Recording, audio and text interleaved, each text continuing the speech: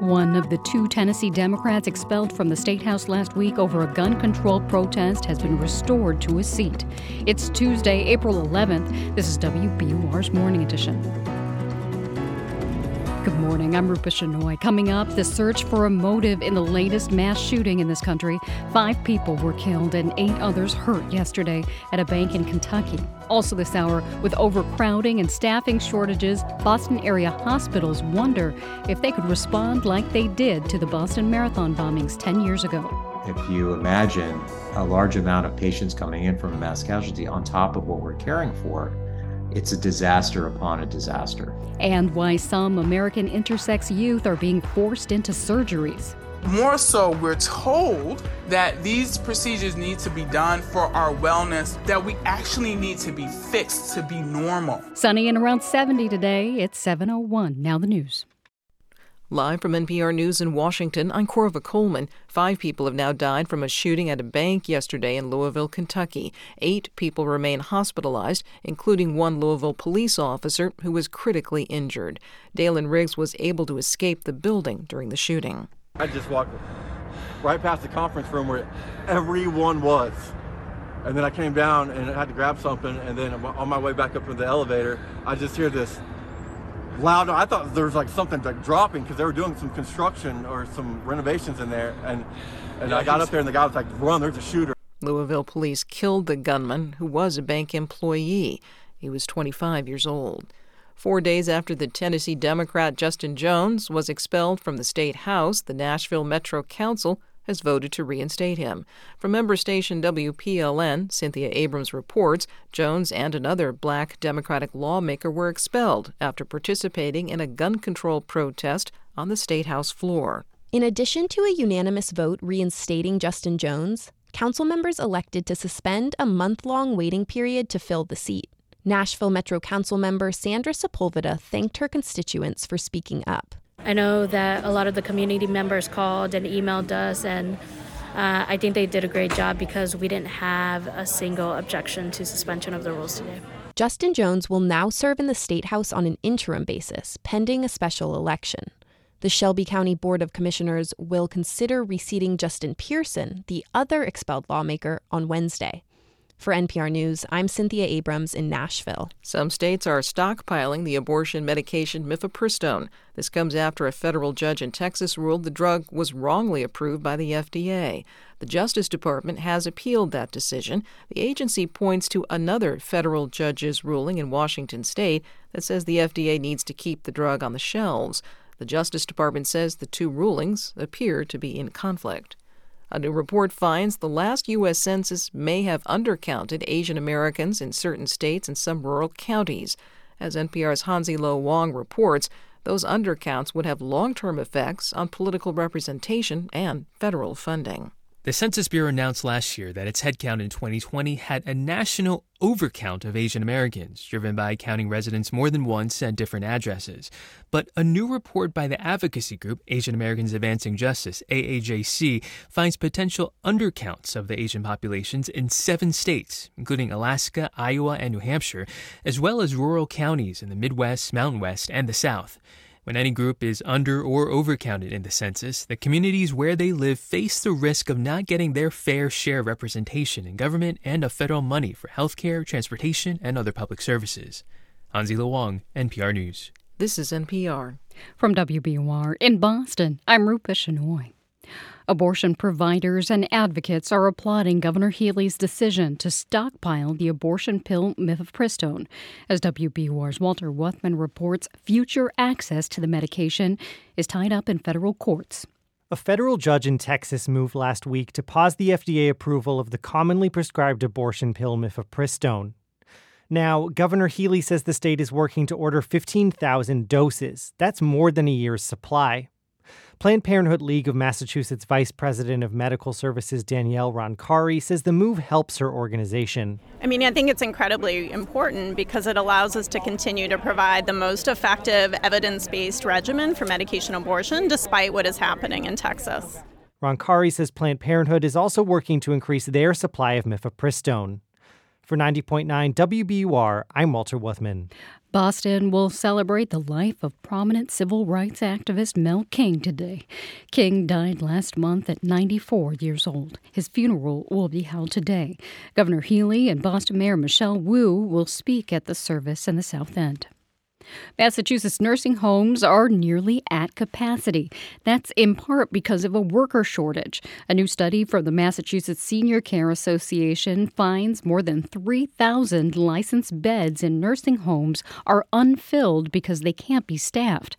Gary Abrahams is the chief operating officer of the association. He says the state lent a hand with funding during the COVID pandemic in an attempt to solve this problem. The state has been great in terms of providing wage increases and developing new initiatives for labor and workforce, but that takes time. You can't snap your fingers and fix the problem. Abraham says his group hopes to create a scholarship program to train certified nursing assistants to ease the staffing crunch. The fastest Bostonians in this year's Boston Marathon will be honored with a new award. The Boston Athletic Association says the fastest Bostonian award will be given to the Boston man and woman with the best finish times. This is also the first year the marathon is offering a category for non-binary runners. One Boston resident is running in this category. The city says it'll recognize them with a personalized award. It's 7:06. We're funded by you, our listeners, and by Tanglewood and the Boston Symphony Orchestra. A trip to Tanglewood this summer opens a world of possibilities. Tickets on sale at bso.org/Tanglewood. The Red Sox lost a pitcher's duel last night against the Tampa Bay Rays. They fell 1-0 in Florida. The Sox and Rays will play again tonight.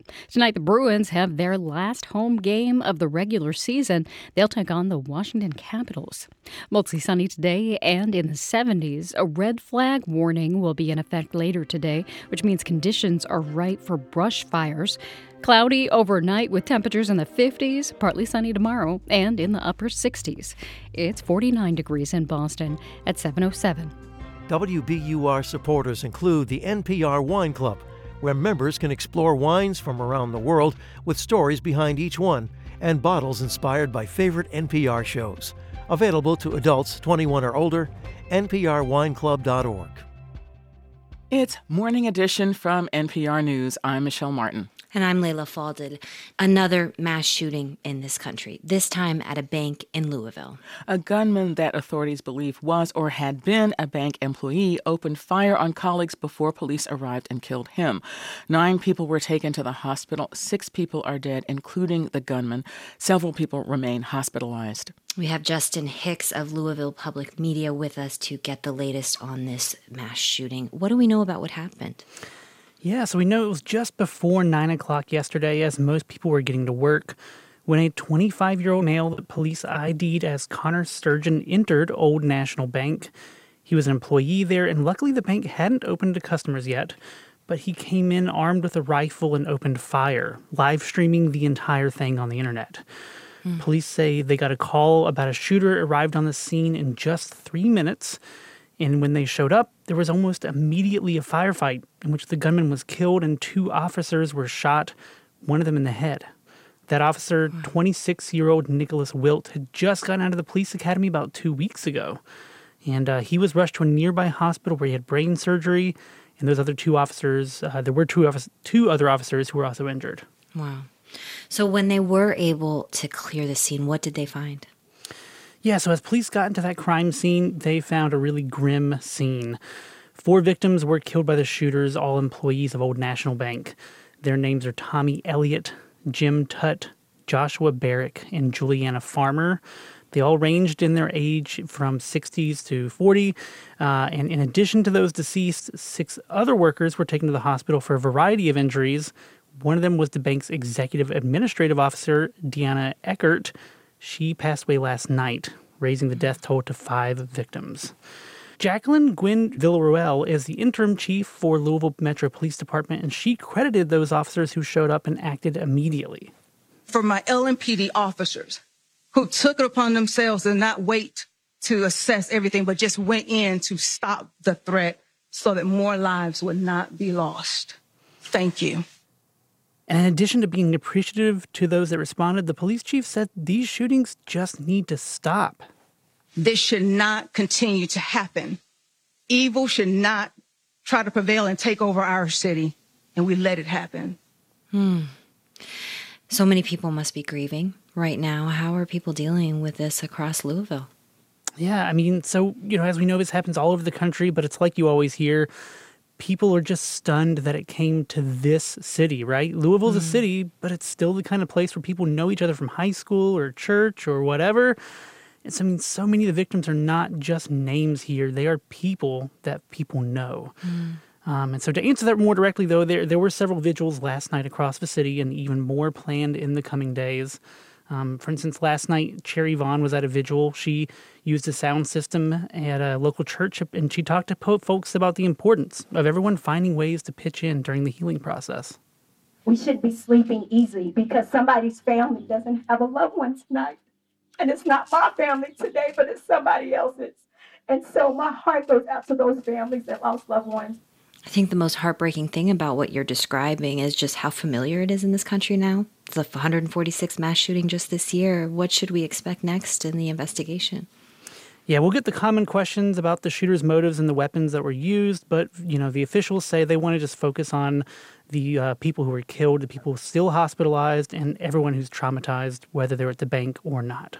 Justin Hicks of Louisville Public Media. Thank you, Justin. Yeah, you're welcome. Mass shootings like the one in Louisville on Monday do get a lot of media coverage, and perhaps that's understandable. They are horrifying, and in a lot of cases, attention might be the point. But what about the other kinds of gun violence, the kind you might hear about on the local news or from your neighbors? How pervasive is that, and how does that kind of violence affect us? Those are the questions answered in a new poll out this morning from KFF. That's a nonprofit focused on healthcare research. NPR health policy correspondent Selena Simmons-Duffin is here with us now to tell us more about it. Good morning, Selena. It is amazing to see some answers to questions that have probably been on a lot of our minds. So what did the researchers find? Well, they found that many Americans have personal experiences with gun violence. So 1 in 5 had a family member killed by a gun. 1 in 5 have been threatened with a gun, and nearly as many have personally witnessed a shooting. Here's Ashley Kurzinger from KFF, who worked on this survey of more than 1,200 people. You put it all together, and it's like more than half. So a majority of adults in this country have either personally experienced or had a family member experience one of these incidences of gun violence. She says that translates to a lot of stress, especially in certain groups. A third of both Black and Hispanic adults say they worry either every day or almost every day about themselves or someone they love being a victim of gun violence. Kurzinger says we're a nation living in fear. So, Selena, say more about what kinds of incidents the researchers were looking at, because as you've just said, as they just said, that, gun violence beyond mass shootings is actually more typical. So say more about the kinds of things they were looking at. Selena? Let's see if we can get Selena back to tell us more about this important survey. I mean, I think that the survey information seems to contradict some of perhaps the assumptions that we might have about gun incidents, the fact that many of these happen within homes. These might be domestic violence. These might be accidents. These might be suicides. This is the kind of thing that perhaps does not get the kind of media attention that we are accustomed to giving. Let's see if we can get Selena back to tell us a bit more. All right, Hi, there Michelle. she is. Sorry okay, about great. That. Nope. So glad you're back with us. So there's Yeah. one more clip from the researcher. Let's hear from Adam Kurzinger again. It's impacting all of our decisions to take public transit, to go out at night, to go to festivals. 1 in 5 parents have either thought about changing where their kid goes to school or have. That's So Ashley overall, Kinzinger, sorry. And go Yeah. ahead. Overall, the She poll said found. overall the poll found that 8 in 10 adults have done at least one thing as a precaution to protect themselves or a loved one from the possibility of gun violence. And before we let you go, there was a school shooting just last month in Nashville. 3 9-year-olds killed along with 3 staffers. What did the poll say about kids and gun violence, as briefly as you can? Yeah, so they said that only half of the people surveyed knew that the leading cause of death among kids and teens in this country is firearms now, and that parents who have a gun in the home say that 6 in 10 store it in the same place as ammunition. A third store it loaded. A third also keep it unlocked. So Kersinger told me there's an opportunity here for doctors and pediatricians to bring this up and to try to reduce the number of accidents. That is NPR's Selena Simmons-Stephan. Selena, thanks so much. Thank you. When George Floyd was killed by Minneapolis police 3 years ago, a lot of colleges issued statements supporting the Black Lives Matter movement, among them a small community college in ultra-conservative North Idaho. The resulting backlash set off a chain of events that might now result in that college closing its doors. Northwest Public Broadcasting's Lauren Patterson reports. North Idaho College is a 2-year school with a campus on the picturesque shores of Lake Coeur d'Alene. It offers degrees in things like dental hygiene and diesel technology. But when the school's Diversity Council expressed support for Black Lives Matter and other causes, conservatives charged educators were pushing a liberal agenda. Conservatives like Todd Banducci, a college trustee. Those agendas are being woven into the curriculum. And, who controls the kids, who controls their minds, who controls the college student, controls the voter of the future and controls the populace. Banducci was speaking on a podcast called Idaho Speaks. He doesn't talk to mainstream media and declined an interview request for this story. The local Republican Party helped get a majority that agrees with Banducci on the college's board following the statement supporting BLM. When the college president imposed a mask mandate in 2021, they fired him. They then put his replacement on administrative leave when he questioned their ethics in hiring. Dozens of faculty and staff have since left. Now, the Northwest Commission on Colleges and Universities is reviewing the school's accreditation. So for those in the community who are thinking that everything's going to be fine and that there are guardrails in place, they're not. Brian Seguin is a librarian who's quitting at the end of the semester. There's, conspiracy that has been woven by this board with mentions of a deep state and liberal indoctrination that folks have completely bought into and has made our jobs very difficult. NIC has about 4,500 students. Patrick Murphy, a nurse who graduated from the college, says the local hospital, Kootenai Health, relies on the school. A lot of people, especially from my nursing class, they got hired right out of nursing school to go work at Kootenai, and NIC in general is a pretty big labor pool for this area. North Idaho College is also important to Native American students from the Coeur d'Alene Reservation, which is located on the lake nearby. Tribal communities tend to be very communal, so lots of people rely on each other. So the idea of going far away to college really is antithetical to the idea of a Native community. Victor Begay taught American Indian Studies at NIC before leaving last year.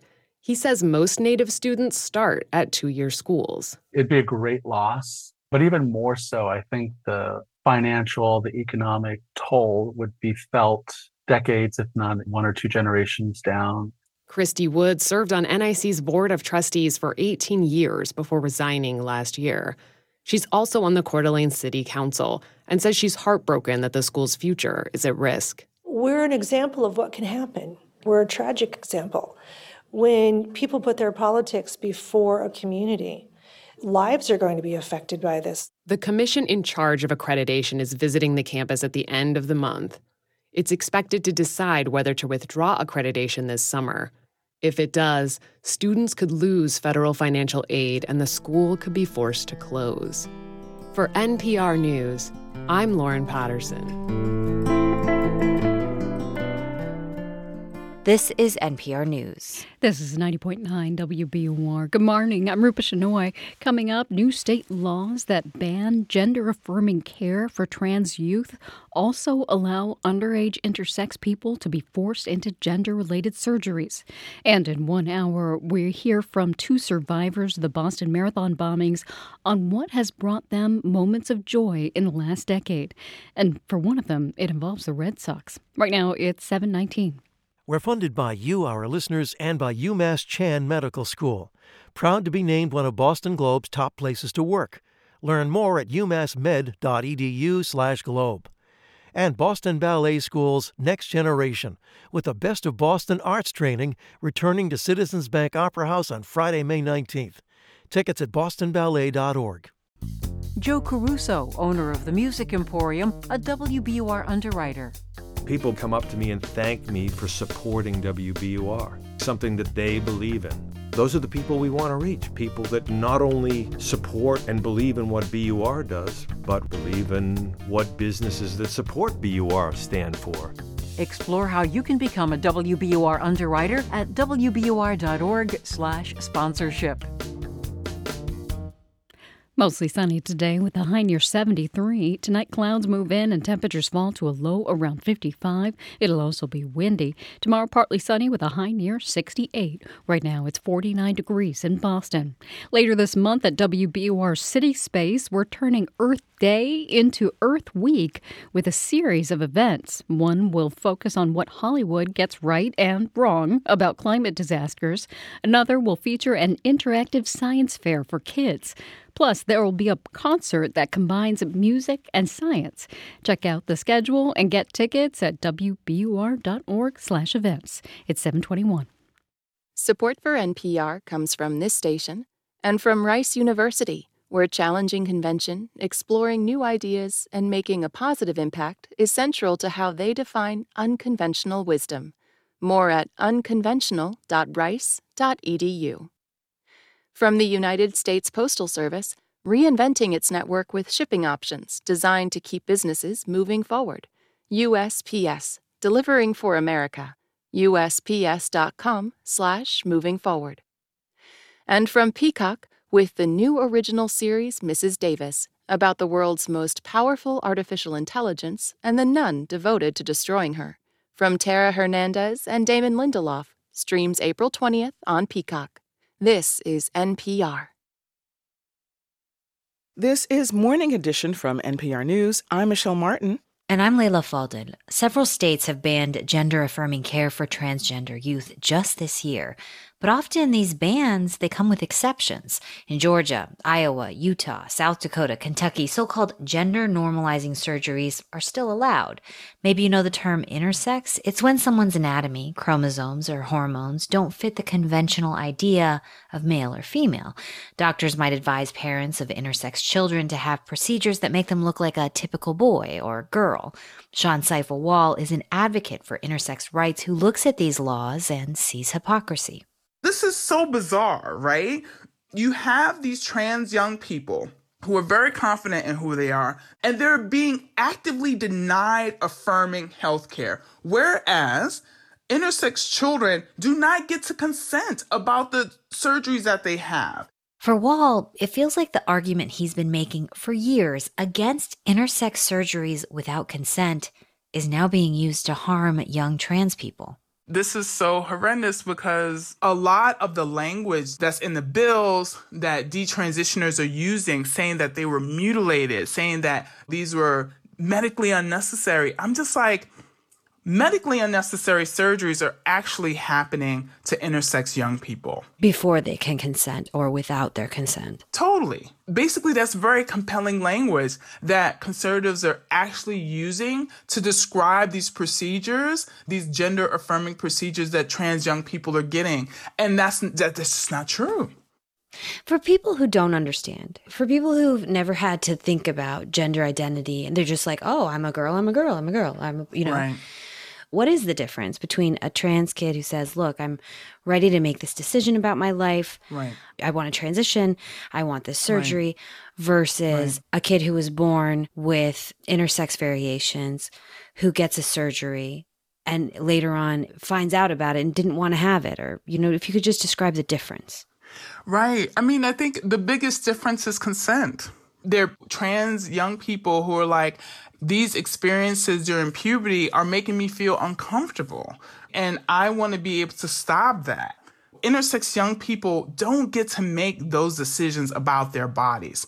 It's more so we're told that these procedures need to be done for our wellness, but what is underlying that is that we're actually abnormal, that we actually need to be fixed to be normal.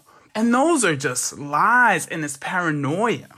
So, Sean, if you could break down what happened to you, in your case, what were the decisions made and how did it impact your life? So I was born with a variation known as partial androgen insensitivity syndrome. And my mother decided that she did not want to do a gonadectomy. And that's the removal of undescended testicles? Is that what that is? Yeah, totally. Essentially, I refer to it as a castration. Hmm. And so I had testicles. They were not descended, and they caused pain, right? Mm-hmm. I was 13. And the pediatric endocrinologist told my mom that my gonads, which he referred to them as, he said that they were cancerous.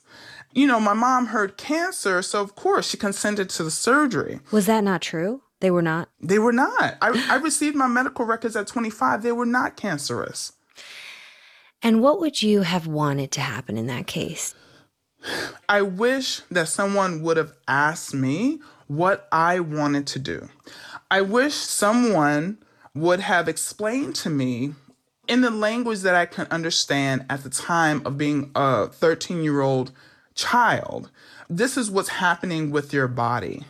And no one asked you? No one. I think I would have wanted to keep my testicles and have them monitored. Do you want to see these procedures banned? I mean, I know they've been condemned by Human Rights Watch. They've been condemned by the UN, called forced, coercive, medically unnecessary. Do you want these banned? I think every case is very unique.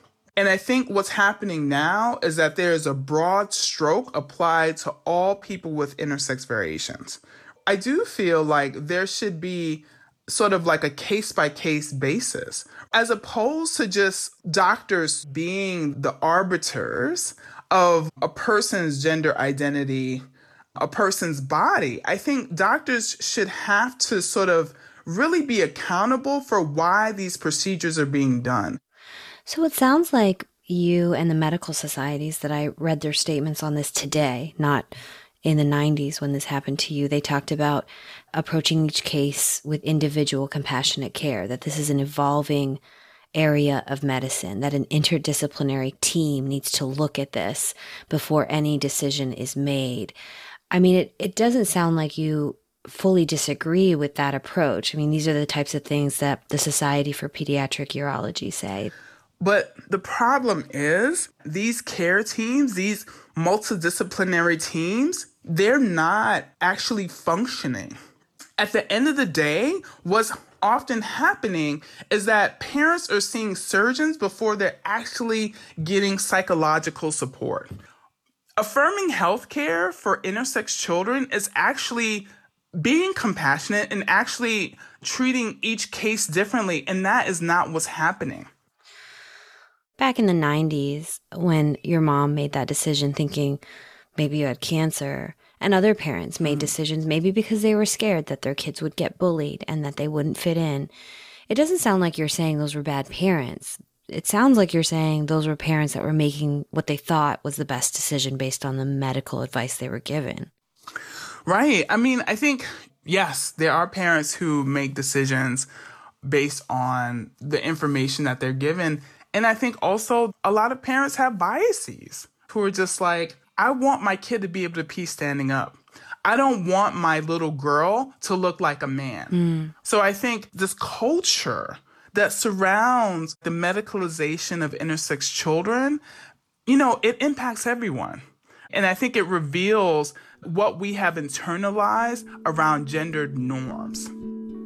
Sean Seifel-Wall is an advocate for intersex rights. Thank you so much. Thank you.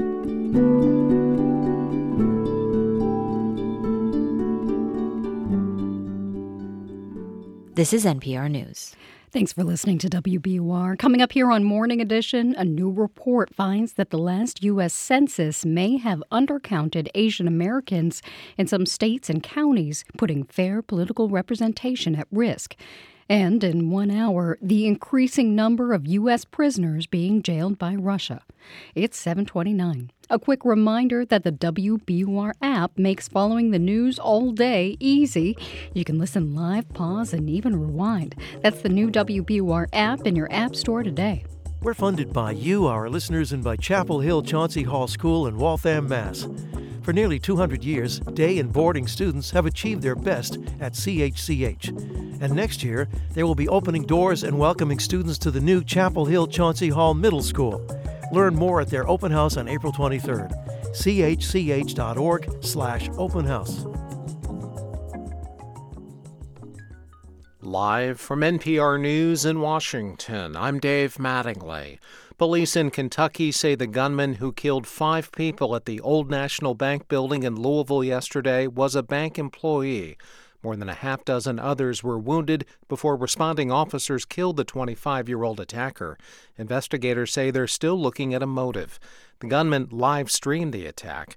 A 26-year-old police officer who'd graduated from the police academy less than 2 weeks ago was critically injured after being shot in the head.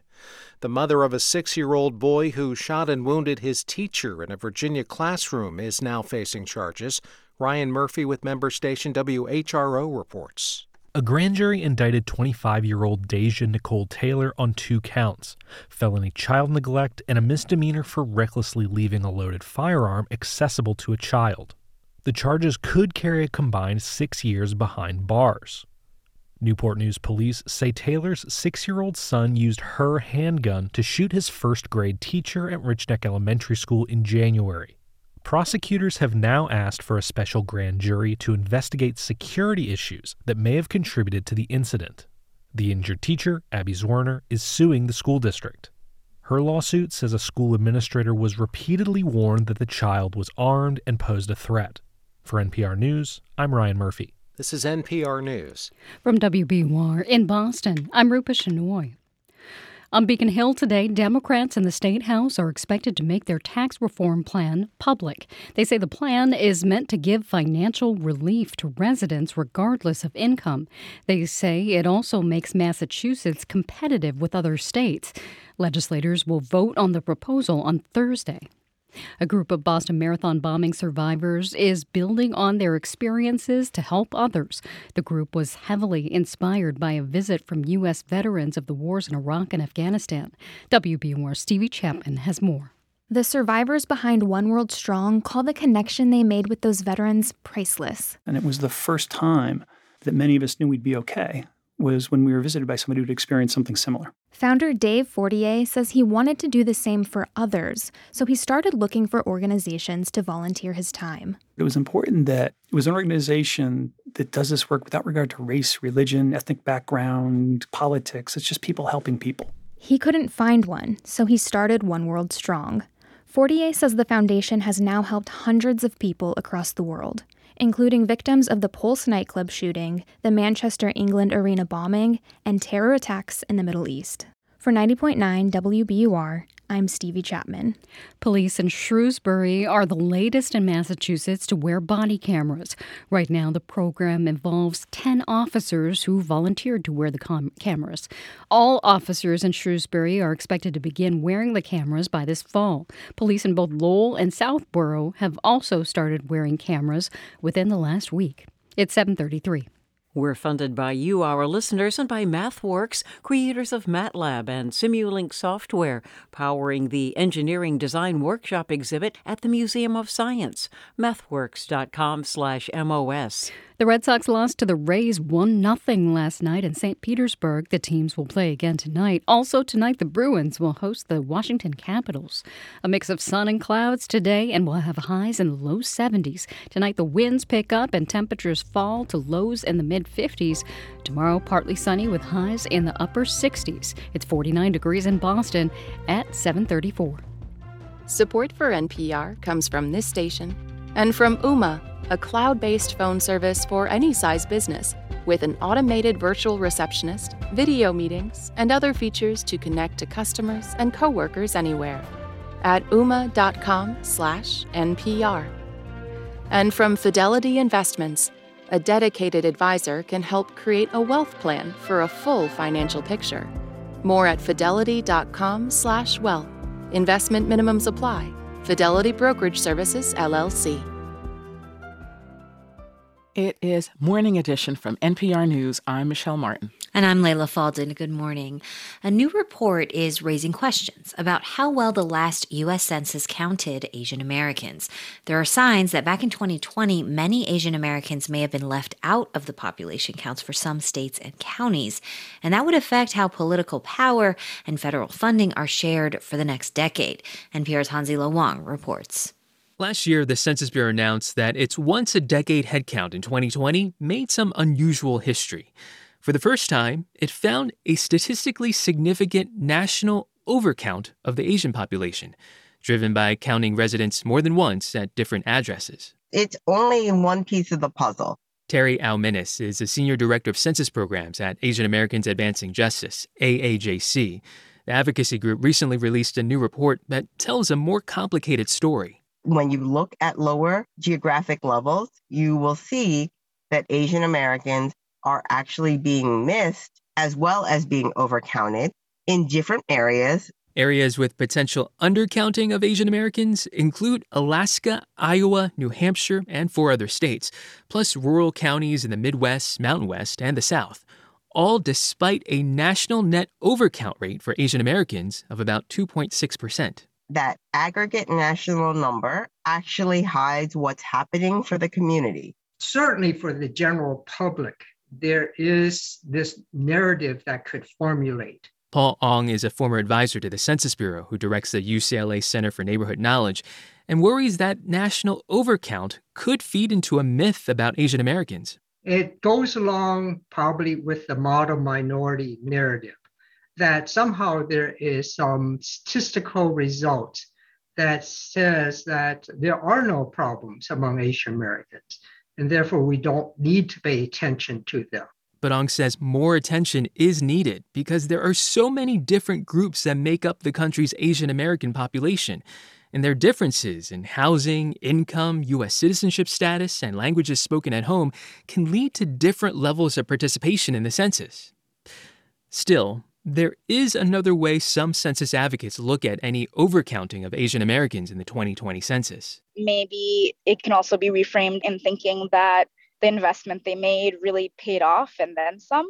Dia Basu Sen is the executive director of SUPNA NYC. That's a community organization in the Bronx that supports low-income South Asian immigrant women. It means that we were able to reach people in a pandemic where, our communities were hit really hard and still people were completing the census. So I think that's a success. In New York City, Asian Americans were likely overcounted, according to the AAJC report.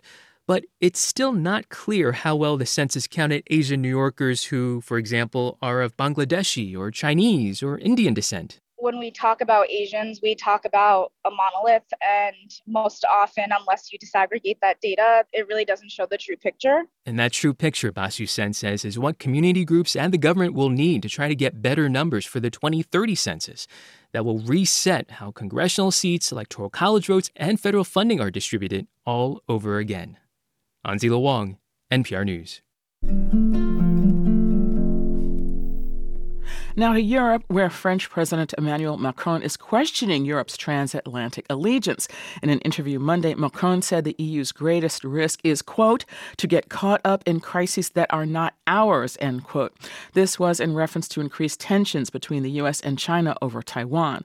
Macron warned his fellow Europeans to not blindly follow America's agenda. U.S. and European politicians have pushed back against those comments, but the question remains about where Europe fits in with the growing dominance of the U.S. and China. We wanted to hear more about this, so we've called Noah Barkin in Berlin. He is a senior advisor at Rhodium Group and focuses on transatlantic China policy. Noah, welcome. Thanks for joining us. Good to be here. So Macron made his remarks following a meeting with Chinese President Xi Jinping. How concerned should the U.S. be about that? Well, I think there is some reason for concern.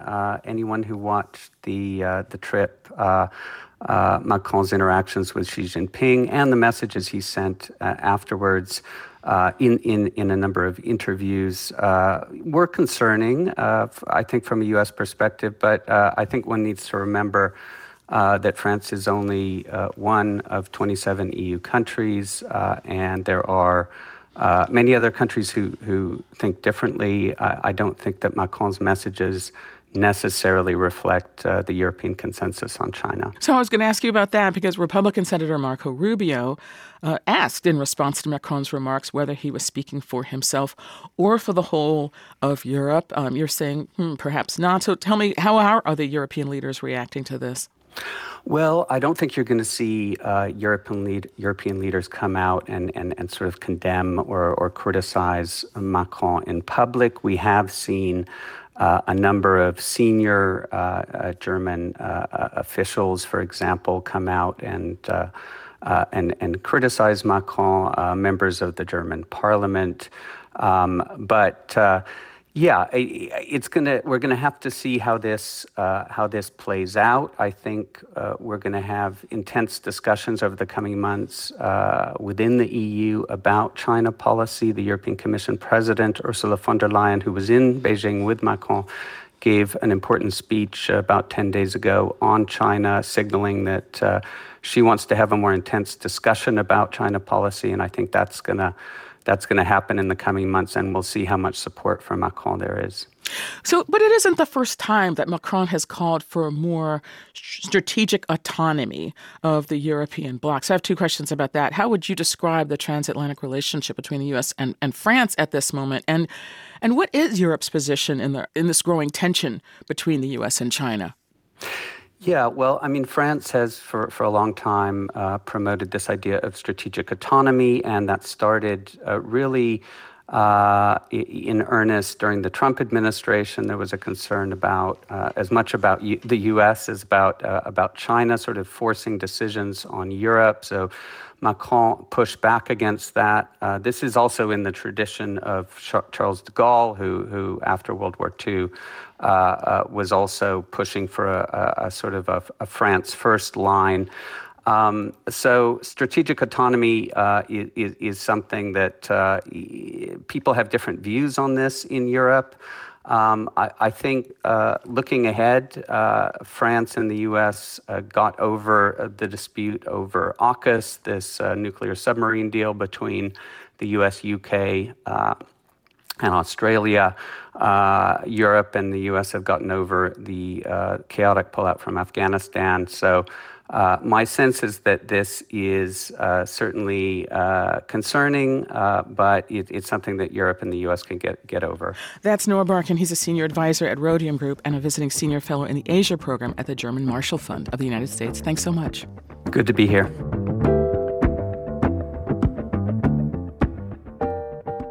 This is NPR News. I'm Rupa Shenoy in Boston. Next on Morning Edition, Boston hospitals drew wide praise for their response to the marathon bombings 10 years ago. But it's not clear that they would have the resources to handle a similar emergency today. We're funded by you, our listeners, and by Muzzin Audio, offering high-fidelity FM Bluetooth audio speakers in an array of nostalgic designs and colors, available at muzzinaudio.com. And Zevin Asset Management, building socially responsible investment portfolios that help create a healthy planet. Learn how to have impact at Zevin.com.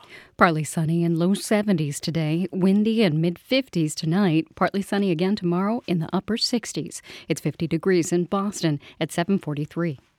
We're funded by you, our listeners, and by MathWorks, creators of MATLAB and Simulink, partnering with Mass Audubon to protect climate-resilient landscapes. MathWorks.com/Mass Audubon.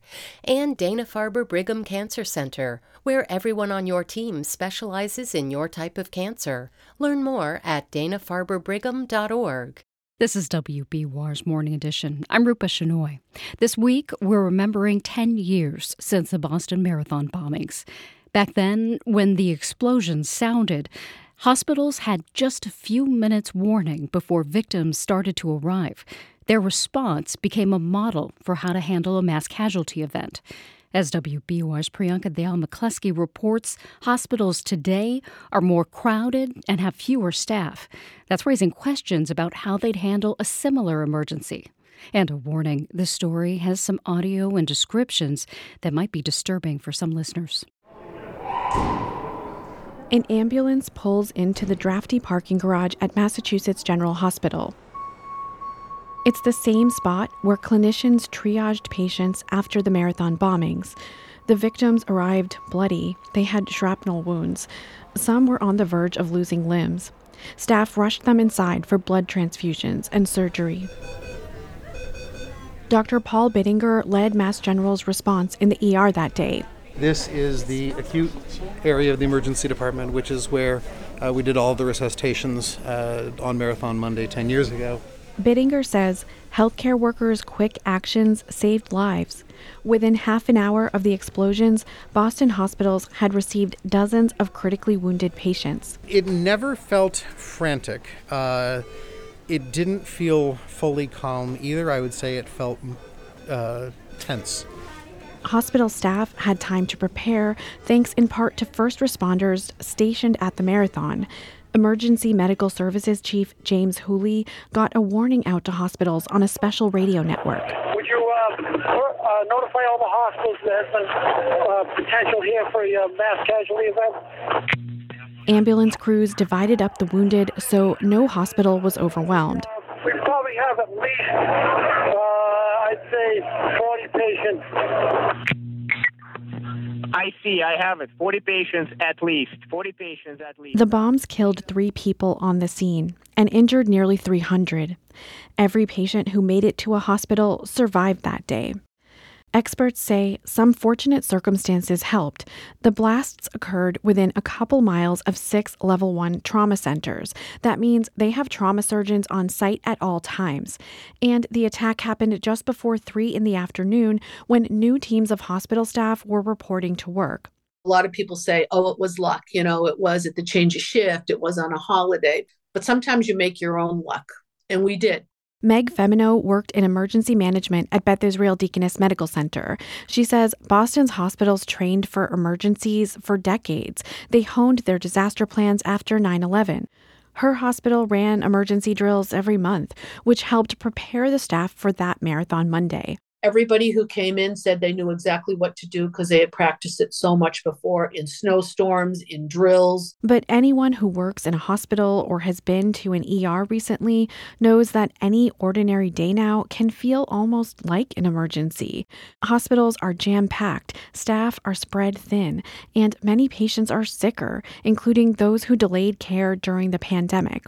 This is what worries emergency doctors like Eric Goralnik at Brigham and Women's Hospital. If you imagine a large amount of patients coming in from a mass casualty on top of what we're caring for, it's a disaster upon a disaster. So not only would there be challenges of caring for that influx of patients, but there'd be challenges caring for the patients that we do have. Many emergency departments are so full, they're treating patients in noisy, cramped hallways every day. At Mass General, Dr. Emily Miller says it's hard to provide quality care in a medical system that sometimes feels like it's on the brink of failure. We're pushing, we're doing everything we can, and we're hanging in there, but it sort of feels like we're hanging on by our fingernails a lot of the times. That's why many emergency response experts say now it takes a new level of planning to be ready for a large-scale disaster. Mass General has designed a buffer zone where staff can put patients during a surge. It's a quiet corridor near the emergency room, lined with electrical outlets. Dr. Paul Bittinger says if the ER needs to be cleared out in a hurry, staff can wheel 15 patients to this hallway and plug their monitors into the wall. It's just one example of how hospitals prepare for all kinds of threats, from hurricanes and plane crashes to the increasingly frequent mass shooting. It takes practice, it takes time, but I think across many of the hospitals, there's really an ongoing commitment to do that, to make sure we're still ready 10 years later.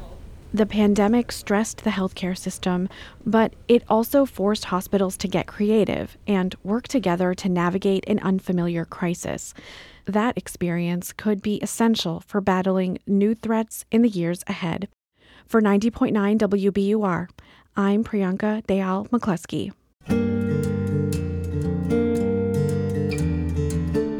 Coming up at 8:45, we'll hear about a group of marathon bombing survivors who are helping other victims of traumatic events cope with their experiences.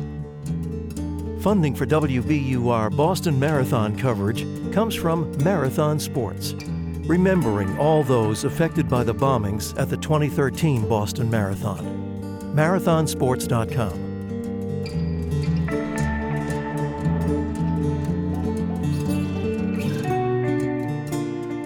Here's a look at some of the stories we're following this Tuesday morning. The Chinese military declared it is ready to fight after 3 days of drills around self-governing Taiwan in a warning against its claims of independence. Police in Louisville, Kentucky are searching for the motive for a shooting at a bank that killed 5 people and wounded 8 others. In Boston, the funeral for longtime civil rights activist and state representative Mel King will be held today in the South End. We'll get today's top stories in 10 minutes. Stay up to date on the news all day here on 90.9 WBUR, on the WBUR mobile app, and at WBUR.org. Support for NPR comes from this station and from your part-time controller, specializing in nonprofit accounting. Your part-time controller helps nonprofit organizations with their accounting needs, remotely or in person. More at yourparttimecontroller.com. And from Indeed, committed to helping businesses attract, interview, and hire candidates. Businesses can invite candidates to apply, then schedule and conduct virtual interviews all in one place. Indeed.com/NPR. A classroom full of 6-year-olds, their lives disrupted forever when Russia invaded Ukraine. Now first graders, they and their families struggle to rebuild their lives. An air raid siren goes off, and Bogdan leans forward in his car seat and asks his mom, does that mean there are missiles above us? Their story on All Things Considered from NPR News. Listen today starting at 4 on 90.9 WBUR. Coming up on Morning Edition, psychologist Lawrence Steinberg talks about his new book about how to parent adult children. It's 7:51. WBUR supporters include MIT Museum with captivating exhibitions and dynamic programming that turn MIT inside out. Curious what the buzz is about? Plan your visit today. Low 70s today under partly sunny skies. We'll have some high winds tonight, and it falls to the mid-50s. Tomorrow, upper 60s, again under partly sunny skies. It's 50 degrees in Boston at 7:51. This is Morning Edition from NPR News. I'm Michelle Martin. I'm Leila Fadel. And I'm A. Martinez. A while back, the AARP asked Lawrence Steinberg for help. The Organization for Retired People said its members had a problem: how to parent their adult children who weren't quite ready to leave the nest. They were hearing from members about how challenging this time was for them and how there weren't any resources out there for them. Steinberg is a professor of psychology and neuroscience at Temple University. He took on the challenge and wrote a book called You and Your Adult Child: How to Grow Together in Challenging Times. When it comes to parents of grown children, Steinberg has a view not unlike that of DJ Jazzy Jeff and the Fresh Prince.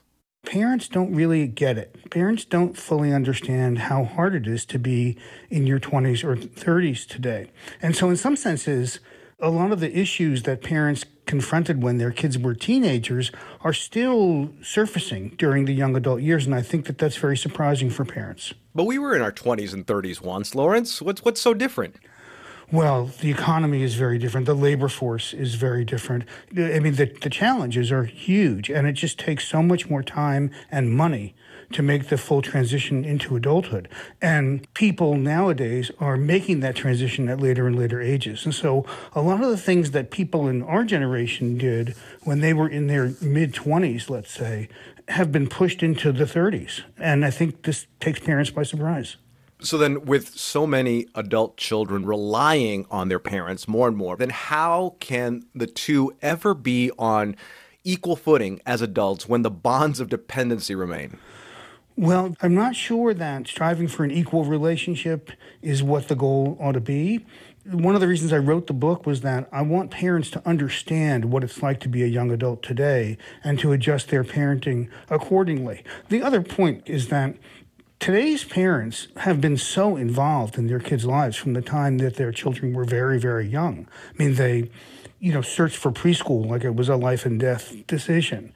They were hugely involved in their kids' education, not only helping with their children's college applications, but sometimes writing, the essays for them. And so now I think a lot of parents wonder, what is the appropriate level of involvement in my child's life now that my child's an adult? but I want to be less involved as a parent in my adult's life. I already worry because I'm a parent and I'm going to worry about them forever, but I want to worry less.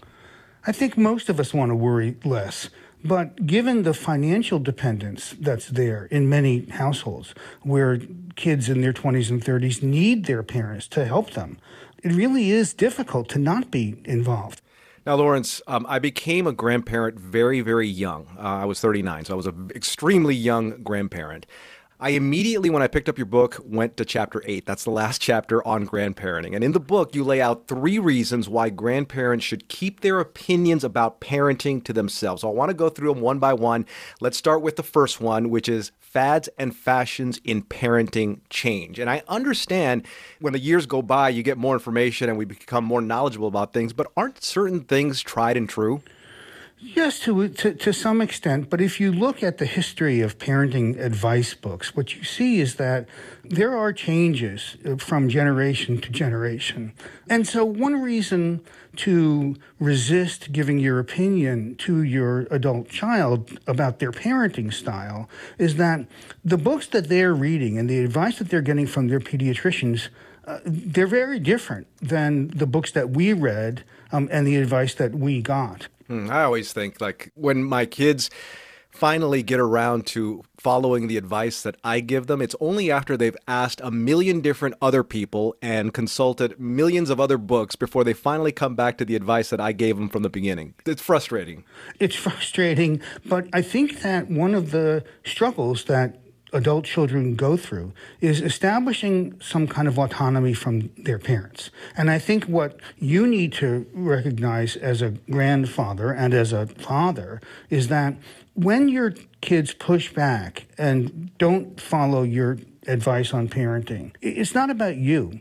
It's about their need to see themselves as autonomous, competent adults who don't have to rely on their parents anymore. Okay, so second reason for grandparents to keep their parenting opinions to themselves. You write that it's a no-win situation. So if it's a no-win situation, why should I say anything at all? Because you can't resist the impulse, because you see your kid doing something that drives you crazy. And as I say, if it's that hard to watch, get up and leave the room, because it is a no-win situation. If your child isn't doing something that's going to really harm the baby, it's better just to sit back and not offer unsolicited advice. All right, now reason number 3 why grandparents should keep their opinions about parenting to themselves. And you write that you might undermine your kids' confidence at a time when they need to feel more assured about their parenting skills. Yeah, and I think that a couple of things that parents perhaps could do more of is complimenting their children when they like something that they see them doing, when they feel that their kids are parenting in an effective and thoughtful way, and not just save your remarks for the times when you disagree with how they've handled the situation. Now, I grew up in a Latin American household where my grandparents had just as much authority over me as my mom. My grandparents didn't have to ask my mom permission for anything, much less any little thing. How much of a cultural divide, Lawrence, do you think there is when it comes to grandparenting and the parent-to-adult-child relationship? I think it's huge. And I think that as our nation becomes increasingly diverse in terms of people's ethnic and cultural backgrounds, we're going to see very different dynamics in families and very different kinds of relationships between parents and their adult children. Some of my friends who are married to individuals whose families came from Asia or from Mexico, let's say that they're expected to maintain much closer bonds with their own parents. And I think that can sometimes be difficult because a child of immigrants may be comparing herself or himself to the other American kids that they meet in college or, in the neighborhood, whereas the parents may be comparing the behavior of their child to how they behaved toward their parents when they were a young adult. And those may be very, very different ways of relating to each other. That's Lawrence Steinberg. His new book is called You and Your Adult Child, How to Grow Together in Challenging Times. Lawrence, thanks. Thanks. Parents are the same, no matter time, no place. They don't understand that us kids are going to make some mistakes. So to you other kids all across the land, there's no need to argue. Parents just don't understand. This is Morning Edition from NPR News. I'm E. Martinez. I'm Layla Fadel. And I'm Michelle Martin. We're funded by you, our listeners, and by Native Plant Trust. Welcoming spring at Garden in the Woods in Framingham. Opens Sunday. The beauty of native plants in a dramatic landscape. Information at nativeplanttrust.org. And the ICA with Simone Lee. A history-making exhibition makes its U.S. debut, now on view.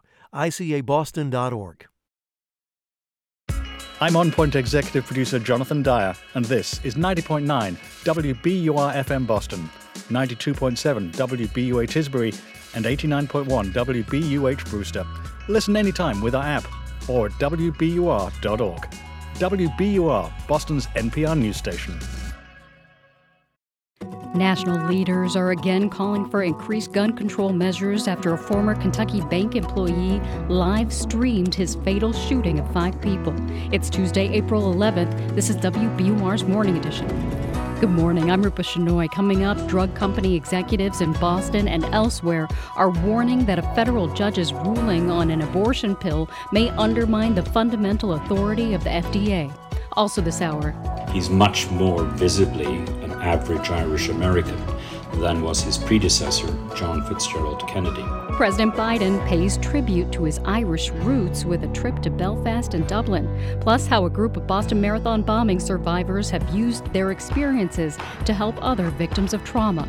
They understand that you've been through something, and there's almost an instant bond. And I've seen it in many places around the world, and it's as if you've known somebody your whole life. Mostly sunny and low 70s today. It's 8:01. Now the news.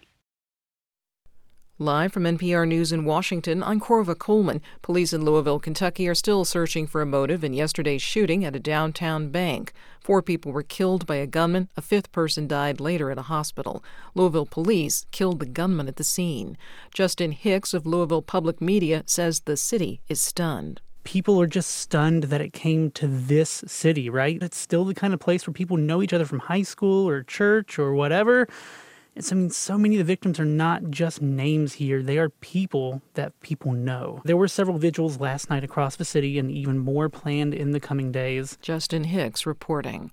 President Biden leaves this morning for a visit to Ireland and Northern Ireland.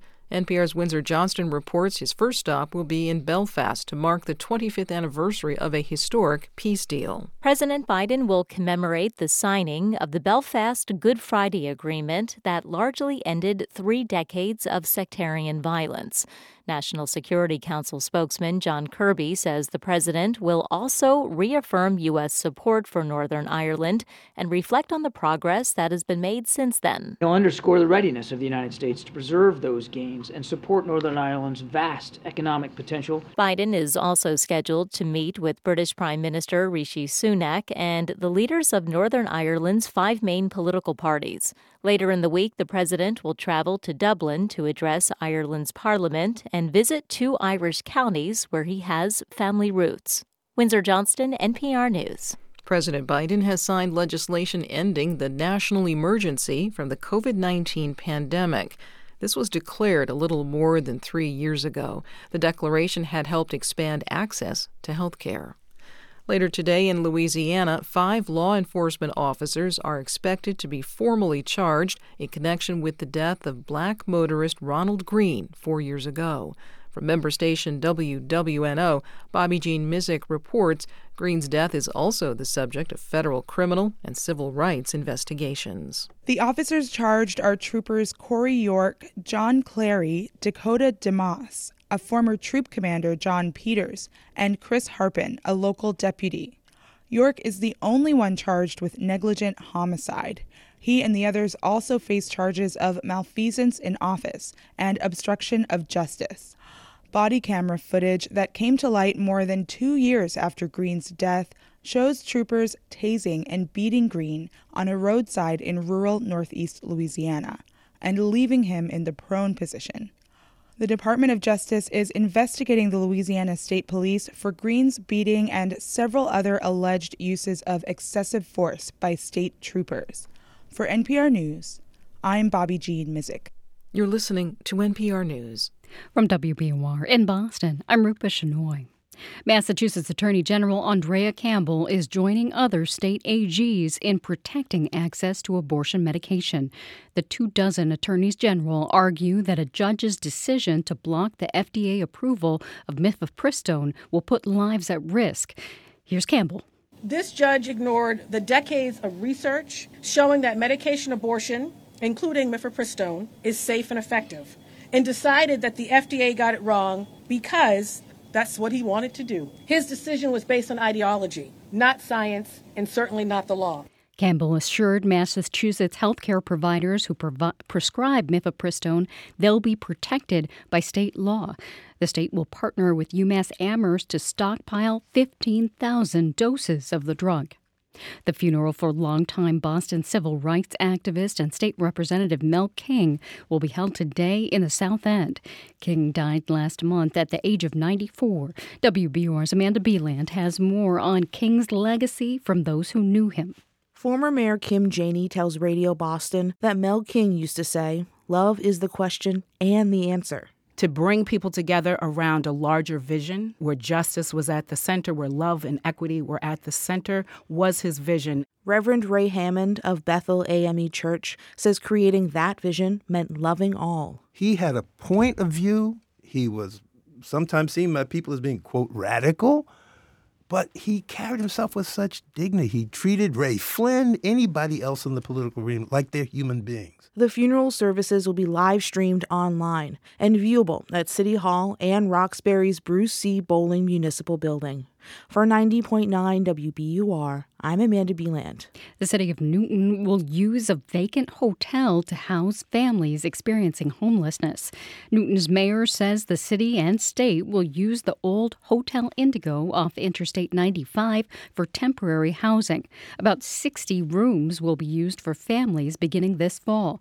The city says it has plans to use the hotel as a shelter until 2025. Officials in Cambridge say the steeple of Faith Lutheran Church will be torn down today. The church was heavily damaged by a fire that broke out on Easter Sunday. No one was hurt.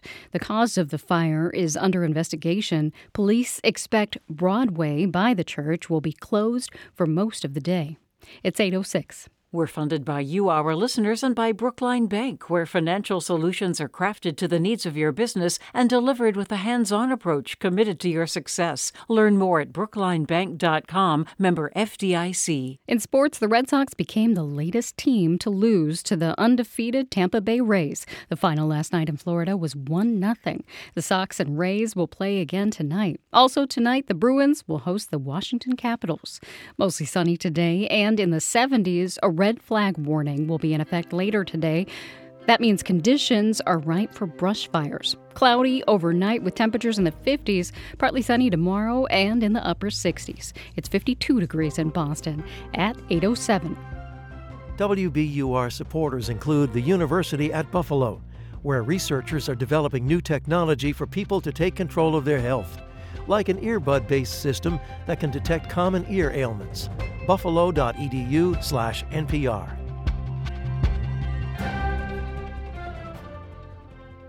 It's Morning Edition from NPR News. I'm Layla Faldin. And I'm Michelle Martin. Good morning. The Justice Department is asking an appeals court to put on hold a ruling from a federal judge in Texas that would halt the FDA's approval of mifepristone.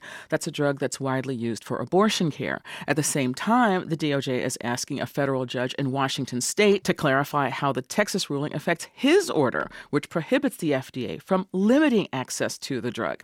As you might imagine, these contradictory rulings are raising questions about the FDA's authority over medications. Meanwhile, some states are stockpiling the pills, like Massachusetts. Here's Governor Maura Healey. At my request, the University of Massachusetts Amherst agreed to purchase approximately 15,000 doses of mifepristone. That's enough. That's sufficient to ensure coverage for well over a year. We've called Holly Fernandez-Lynch to help us understand where we are in this very confusing, very consequential legal battle over abortion pills and the FDA's powers. She's a lawyer by training and an assistant professor of medical ethics and law at the University of Pennsylvania, where she has appointments at the medical school and the law school. Good morning, Professor Fernandez-Lynch. Thanks so much for joining us. First, to the latest developments. The pharmaceutical industry leaders have issued a letter slamming the Texas ruling, which was issued Friday night. They argue it undermines the bipartisan authority granted by Congress, that's a quote, to the FDA to approve and regulate medications. First, I want to ask what you make of this whole issue. And secondly, has something like this ever happened before, where a judge inserted himself or herself into an administrative or regulatory process like this? Great. Well, let me take your second question first, because this is truly an unprecedented decision. When the pharmaceutical industry develops their products, they do clinical trials, they evaluate the safety and effectiveness of their drugs, and they submit a massive dossier of data to FDA, and they rely on FDA as scientific experts in regulations and the authority that Congress has granted to the agency to determine which products are allowed to be put on the market in the United States. And what has happened in this case from the Northern District of Texas is that we have a single federal judge who has inserted himself, standing in for the agency to say FDA should have never approved mifepristone because they did not have adequate data to determine that it was safe. In fact, we have over 100 studies over 30 years examining the safety of this product. It is absolutely safe, and FDA has evaluated the product multiple times over the years. Has mifepristone, as you just pointed out, got FDA approval nearly a quarter of a century ago. We mentioned that it is used to end pregnancy, but it's also commonly used to help manage miscarriages. Did the complainants here raise any new concerns about the drug? They really didn't. They frankly cherry-picked a couple of studies out of the 100 that I mentioned. There's no new evidence that was presented to the court that would change FDA's determination about whether this product meets the statutory standard for approval. What changed in this case was that ultimately the litigants were able to get their arguments in front of a federal judge. If this judges get to make calls on drug approvals, how would the pharmaceutical industry respond to that? You know, as I mentioned, right, what the industry does is they devote their resources to identifying which products are going to be safe and effective, to evaluating those products, to submitting that information to FDA, and expecting that we are going to hear from the government with a unified voice from FDA that this product is legally available for marketing or not. Now, what may happen if this decision is allowed to stand is that industry is going to think, maybe we shouldn't spend our resources on drugs that might be controversial, that might cause, people to take us to court to say that FDA was wrong in approving this drug. Maybe we should just stick to things that aren't going to ruffle any feathers.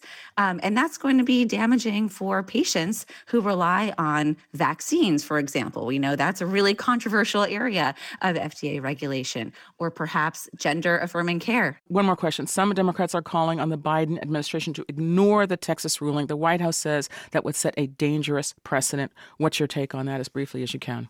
I agree. It is a dangerous precedent for one branch of the government to ignore another. There are a number of steps that the Biden administration can take and is taking to follow, the legal trajectory here, which is to appeal to the Fifth Circuit, appeal to the Supreme Court if necessary, and ultimately it would get a Supreme Court decision. FDA has the authority to exercise enforcement discretion in deciding whether to go after any company. That's Holly Fernandez-Lynch, Assistant Professor of Medical Ethics and Health Policy at the University of Pennsylvania. Professor, thanks so much. Thank you. President Biden heads to Northern Ireland and the Republic of Ireland this morning. His visit is part diplomacy and part homecoming for this country's second Irish Catholic president. Biden's ancestors came to the U.S. from Ireland in the mid-1800s, and his Irish-American roots are a big part of his identity as president. NPR White House correspondent Tamara Keith reports. Many modern American presidents have claimed Irish ancestry, from John Fitzgerald Kennedy to Barack Obama, who has Irish relatives on his mom's side.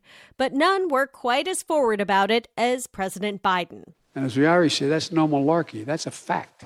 This may be hyperbole, but the only thing he quotes more than the great Irish poets is the wisdom of his Irish-American mother. Today, I'm Catherine Eugenia Finnegan Biden's son. That's who I am. Biden's family hails from County Mayo and County Louth, both of which he will visit on this trip. If you go to County Louth, there's still a place called Finnegan's Pub, which is, Reverend, it's related to my family. Now, I'm the only Irishman you ever met, though, that's never had a drink, so I'm okay. Biden's relatives lived through the Irish potato famine, and like so many others over the centuries, came to the U.S. in search of opportunity. Expect that to be a theme in his remarks later this week outside a cathedral in County Mayo. According to the White House, Biden's great-great-great-grandfather sold the bricks that helped build the cathedral and used the money to bring his family on a ship to America. I think there's no doubt that Joe Biden is the most Irish of Irish-American presidents. Brendan O'Leary is a professor of political science at the University of Pennsylvania. And yes, he says Biden is even more overtly Irish than JFK, whose visit to Ireland in 1963 was an event. Yes, here he comes down the steps to a tremendous welcome, the 35th President of the United States of America, John Fitzgerald Kennedy. That was the coverage on RTE as Kennedy stepped off Air Force One. Kennedy's election was a breakthrough. Electing an Irish Catholic to the highest office in the land is no longer taboo, which frees Biden to wear his heritage on his sleeve. Again, O'Leary. Indeed, I'd say he's much more visibly an ordinary Joe and average Irish American than was his predecessor, John Fitzgerald Kennedy. That working-class Joe image is an important part of Biden's political identity. On the policy side, his trip starts with a visit to Northern Ireland to deliver a message about ongoing U.S. support for the Good Friday Agreement, signed 25 years ago. That agreement, which the U.S. was pivotal in negotiating, brought an end to decades of sectarian violence in Northern Ireland, known as the Troubles. This was a huge deal. Max Bergman is at the Center for Strategic and International Studies, and he expects part of Biden's message on this trip will be about holding up the Good Friday Agreement as a triumph of U.S. engagement in the world. And here's an example, 25 years later, where active U.S. engagement really made a difference. But the peace accord has been tested by Brexit. The UK's move to withdraw from the European Union created new tensions over trade and risked new disputes over borders. There's a new agreement called the Windsor Framework, designed to ease those tensions. But the political situation in Northern Ireland remains difficult. O'Leary says he expects Biden's message in Belfast to focus on economic opportunity that comes from peace and stability. America is not trying to interfere in the management of the power sharing arrangements within Northern Ireland, but it is very clearly giving a signal that if those work well, then there will be encouragement from the United States for foreign and direct investment. Though much of this trip for Biden is personal, about connecting with his roots, he is also a big proponent of strong relationships between the U.S. and its European allies. And that diplomacy will certainly be on display this week as well. Tamara Keith, NPR News.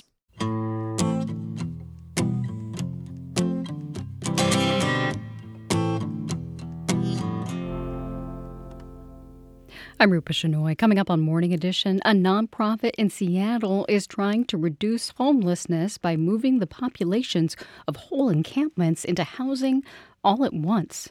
In your forecast, mostly sunny today with a high near 73. Tonight, clouds move in and temperatures fall to a low around 55. It'll also be windy. Tomorrow, partly sunny with a high near 68. It's 54 degrees in Boston at 8:18. We're funded by you, our listeners, and by Weston Nurseries, welcoming gardening season with a wide selection of trees, shrubs, perennials, and gardening products. Hopkinton, Chelmsford, and Hingham, westonnurseries.com. And an unlikely story bookstore and cafe in Plainville with Caldecott medalist Brian Selznick and Diary of a Wimpy Kid author Jeff Kinney discussing Selznick's new book, Big Tree, Wednesday, April 12th at 6:30 p.m. Registration at anunlikelystory.com. I'm Tiziana Deering. Today on Radio Boston, the Commonwealth has ordered a year's supply of an abortion medication, the legal status of which is in question after a ruling from a federal judge in Texas last week. If that seems confusing, it is. Martha Beebinger joins us from the newsroom with more. That's Radio Boston today at 11, only on 90.9 WBUR. This Saturday marks 10 years since the Boston Marathon bombings. Leading up to that day, WBUR is hearing from survivors about moments of joy they've experienced in the last decade. Jess Kensky and Patrick Downs were newlyweds when they each lost a leg in the attack. Here they are reflecting on the past decade and their moments of joy. I think walking for pleasure again. Steps were, when they were new, they were so precious that you would calculate how many you had to do XYZ. And I think getting to be a little bit mindless with them again and do them for pure pleasure has become a real joy. Mm-hmm. The one that comes to mind for me is the Red Sox winning the World Series in 2013. I would put on my Sox gear a couple hours before the game. Jess said, "Where are you going?" I said, "I'm going Fenway." She said, "You don't have a ticket." I said, "Yeah, I know, but someone's going to call." And inevitably they would. And I got to see the 3 World Series home games, and when they won, to go on the field afterward, and what that did for the city and the excitement that it brought, the lightheartedness that it brought, the way in which it really felt like the team had pulled up all the energy that the city had from that Boston Strong spirit and applied it to their performance really felt special to me. And it was just really fun. It was so much fun to have that kind of positive distraction when we needed it most. That was marathon bombing survivors Patrick Downs and Jess Kensky. Stay with 90.9 WBUR and WBUR.org for more reflections on the 10 years since the attacks.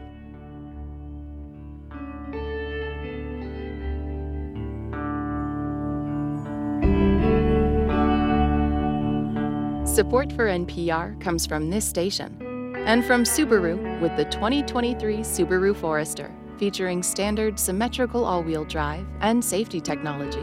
Love, it's what makes Subaru, Subaru. Learn more at Subaru.com. From Peacock with the new original series Mrs. Davis, about the world's most powerful artificial intelligence and the nun devoted to destroying her. From Tara Hernandez and Damon Lindelof. Streams April 20th on Peacock. From Proven Winners Color Choice, offering flowering shrubs, from hydrangeas to lilacs to evergreens, the full collection is at provenwinnerscolorchoice.com/NPR. And from listeners like you who donate to this NPR station. It's Morning Edition from NPR News. I'm Layla Faldin. And I'm Michelle Martin. The coronavirus pandemic put tremendous strain on public health in this country, but it also sparked innovation. To that end, we're going to hear about a program in Seattle that works to get people out of homeless camps and into homes. Reporter Katie Riddle tells us how this strategy that was born in crisis could become a long-term solution. Good morning, outreach! More than 30 people live in this homeless encampment. Nicole Alexander is trying to make friends with all of them. Good morning, Biggie! It's 9 a.m. Alexander walks through the camp. It's in an industrial area near a highway overpass, a few miles south of downtown. Stripped-out cars sit among RVs, trailers, and tents. She chats with one resident through a partially open trailer window. How are you? It's 38 degrees. He's under a pile of blankets. Oh, we can check in the car and see if we have any more hand warmers, Kay? Oh, yeah, you want to go dose? Dose, his daily methadone. I gotta go dose. Okay, do you have a way to get there? You're just gonna walk, or you're gonna take the bus? Okay, then we'll do paperwork tomorrow, okay? This program is called Just Care. Outreach workers like Alexander spend weeks building relationships with people here. Together, they make a plan for getting resources, healthcare, food, housing. Then, staff move everyone out all at once. Alexander is finishing a master's degree. She's starting her doctorate soon. And she has another credential. I have been unhoused, lived in motels, I've lived in cars, I've been a teen mom. A half hour later, she's huddling in a sliver of sunlight with camp resident Sean Lynn, filling out his paperwork. Are you currently using opioids, meth, weed, cocaine, alcohol, all the above? It's a party. I mean, pretty much it's a party. It's a party. If it's theirs, whatever. Okay, Are you on methadone or Suboxone or interested in methadone? Treatment or not is up to him. People don't have to be clean to get help here. Alexander also asks Lynn about his mental health. It runs in my family, schizophrenia does, but it's like I've never been treated for it. Okay. No diagnosis? No diagnosis. Okay. No, my mother and my uncle were both schizophrenic. Lynn has been living at this camp for 3 years. He's fearful about leaving the people he's met here. You know what I mean? These guys are basically family. You know what I mean? It's my street family. Could you see some benefit, though, to being housed? Yes and no. I've been housed before and been miserable, so I don't know. Whatever is going on for this person is my problem. Lisa Dugard is the executive director of the Public Defender Association, based in Seattle. She's the architect of Just Care. We're stepping in all the way. When COVID hit, Dugard and her staff were already working with people living on the streets. The public health crisis around homelessness escalated. Dugard had an epiphany. The best approach would be to get an entire camp off the streets all at once and into shelter. The only way would be to do it themselves. Number one, you start to hold yourself accountable for the outcome in a very different way. And number two, if we don't have a good answer, we have to find one. Since starting in September of 2020, Just Care has cleared 19 camps. They've housed hundreds of people, leaning heavily at first on federal pandemic relief. Getting each person into housing and keeping them there costs tens of thousands of dollars per year. Dugard acknowledges it's a lot. She asks, what's the alternative? If we don't do this and there's no other plan, we're all kind of dead in the water. In Washington state, it's not just Seattle proper experiencing this crisis. Officials estimate more than 40,000 unhoused people live in King County, at least 20,000 unsheltered on the streets. Back at the camp, a block away from the tents and RVs, Tim Krevlin gestures to the parking lot of his wholesale gift business. I mean, you can see this giant fence that goes all the way around. He and other business owners paid thousands of dollars to fence off the parking lot. They're trying to prevent people from setting up camp there. And it's a total hassle. And it's unsightly. Krevlin points to the nearly 2,500 businesses that have closed in Seattle in the last few years. Downtown Seattle, people have just left because there was the homeless that were like living in their entryways and on their sidewalks. Krevlin is hopeful Just Care will help protect his business from that fate. The results across Seattle are promising. A recent evaluation showed that 70% of participants have stayed off the streets 6 months into the program. But federal pandemic aid has dried up. Staff are making their case to city, state, and county funders to keep the money coming. Yeah, it's going to be good. After weeks of prep, it's moving day at the Seattle camp near the highway overpass. When you get there, you're going to like it, I promise. Yeah, I do, I believe. Nicole Alexander is helping 42-year-old Star Draper. Draper's been living in this camp for a year and a half. She's carrying a couple of trash bags of clothes, and she's nervous. I believe it's going to be the best thing. I just have to get through the first couple days. Yep. You get there, take a hot shower, some clean clothes. Put the TV on. Yep, you got a TV in your room. Wow. On the streets, men outnumber women. Draper says that's especially hard. Yeah, you kind of get bullied, and don't really have your own choice. Most guys want sex. And if you don't have your own place to go home, you kind of have to give it up. Right, they want that for payment. Probably. So it's easy to trade sex for what? Everything. Just giving up a little because I get a little bit given. Like what? What do you mean by that? Food, somewhere safe. Somewhere that's warm and safe. The plan is to eventually move Draper into long-term housing. But today, she's going to a temporary home. Have a good day. Bye, thank you. You too. An Uber driver drops her off before a Just Care staffer greets her. Hello there. Welcome to the Civic. My name is Marilyn. Come on in. Draper's room is on the 3rd floor. She's relieved but unsettled. Unlike the street, there are rules. No smoking inside, masks mandatory, no guests. It's a little bit lonely. And it's a little bit. There's not really much personal stuff in here. And I'm excited to take a shower. Clean, dry, and safe, but more alone than she's been in years. For Star Draper, that's a trade worth making. For NPR News, I'm Katie Riddle in Seattle.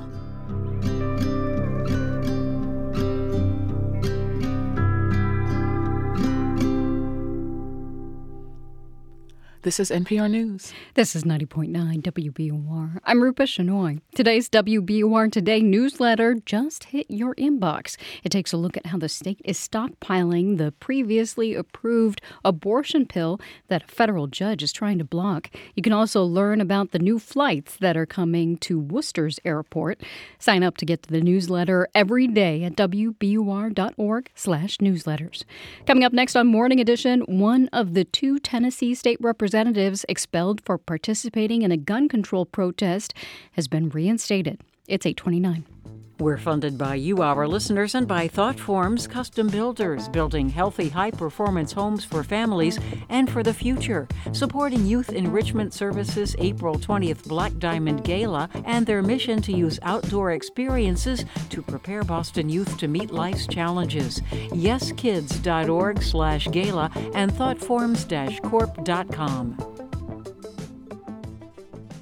Live from NPR News in Washington, I'm Dave Mattingly. Police in Kentucky say 5 people were killed in yesterday's shooting at the Old National Bank building in Louisville. More than a half dozen others were wounded, including a responding police officer who was shot in the head less than 2 weeks after graduating from the police academy. The attacker's been identified as a 25-year-old bank employee who live-streamed the attack. Father Shane Duvall is with the Holy Trinity Catholic Church in Louisville, where the gunman's motives remain under investigation. There's going to be a lot of people in this community that are angry and mad at him, and they have every right to be. But I still have to pray for his soul, too. Police killed the gunman. The Biden administration is appealing a ruling from a federal judge in Texas that could lead to the abortion pill mifepristone being removed from the market. At the same time, several Democratic governors say their states are stockpiling the medication. Washington Governor Jay Inslee says his state has about 3 years' worth of the generic version of mifepristone. Even if the judge's ruling is upheld by the U.S. Supreme Court, we will be able to distribute this drug because of our state laws now that we have obtained 30,000 doses that are on hand in the state of Washington. The governor of Massachusetts says her state has more than a year's worth of the medication on hand. This is NPR News from Washington. From WBUR in Boston, I'm Rupa Shenoy. There are questions about whether Boston's hospitals could handle a major disaster. That's despite the fact that 10 years ago, those hospitals were hailed as a model for their response to the marathon bombings. WBUR's Priyanka Dale McCluskey explains what's changed. For decades, hospitals have prepared for emergencies, from blizzards to plane crashes to shootings. This helped them respond on Marathon Monday 2013. But now hospitals are more crowded and staff are spread thin. Dr. Eric Goralnik of Brigham and Women's Hospital says managing an emergency is harder today. If you imagine a large amount of patients coming in from a mass casualty on top of what we're caring for, it's a disaster upon a disaster. Emergency medicine experts say hospitals have to be more creative and coordinate better to battle future threats. For 90.9 WBUR, I'm Priyanka Dayal McCluskey. How would you like a 3-day weekend every week? 2 state lawmakers have filed a bill to test the idea of a 4-day work week. Representative Dylan Fernandez says that despite technological innovations, the standard 40-hour work week hasn't changed. We haven't in a century given workers a meaningful break, and that's actually the sign of a society that isn't moving forward. We have an epidemic of unhappiness in America. Businesses of all sizes and industries could apply for the 2-year local pilot program. In exchange for participating in the study, they'd receive a tax credit.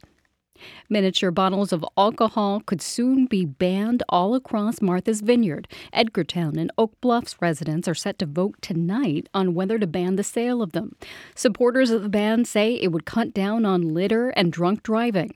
Those against it are worried it could negatively affect liquor stores. Falmouth and Nantucket have already enacted bans. Boston is considering one, too. It's 8:33. We're funded by you, our listeners, and by Boston Ballet's Our Journey with La Mer, a world premiere about ocean preservation by choreographer Nanine Linning, now through April 16th. BostonBallet.org. The Red Sox were shut out by the Rays 1-0 last night in Florida. The two teams meet again tonight. Also tonight, the Bruins host the Washington Capitals. A mix of sun and clouds today, and we'll have highs in the low 70s. Tonight, the winds pick up and temperatures fall to lows in the mid-50s. Tomorrow, partly sunny with highs in the upper 60s. It's 56 degrees in Boston at 8:34.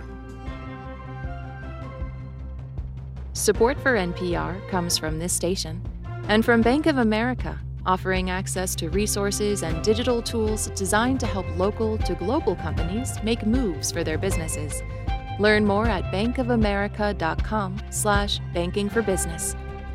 And from iDrive, providing cloud backup, full system backup, and on-site iDrive appliance to protect PCs, Macs, and servers from data loss due to crashes and ransomware.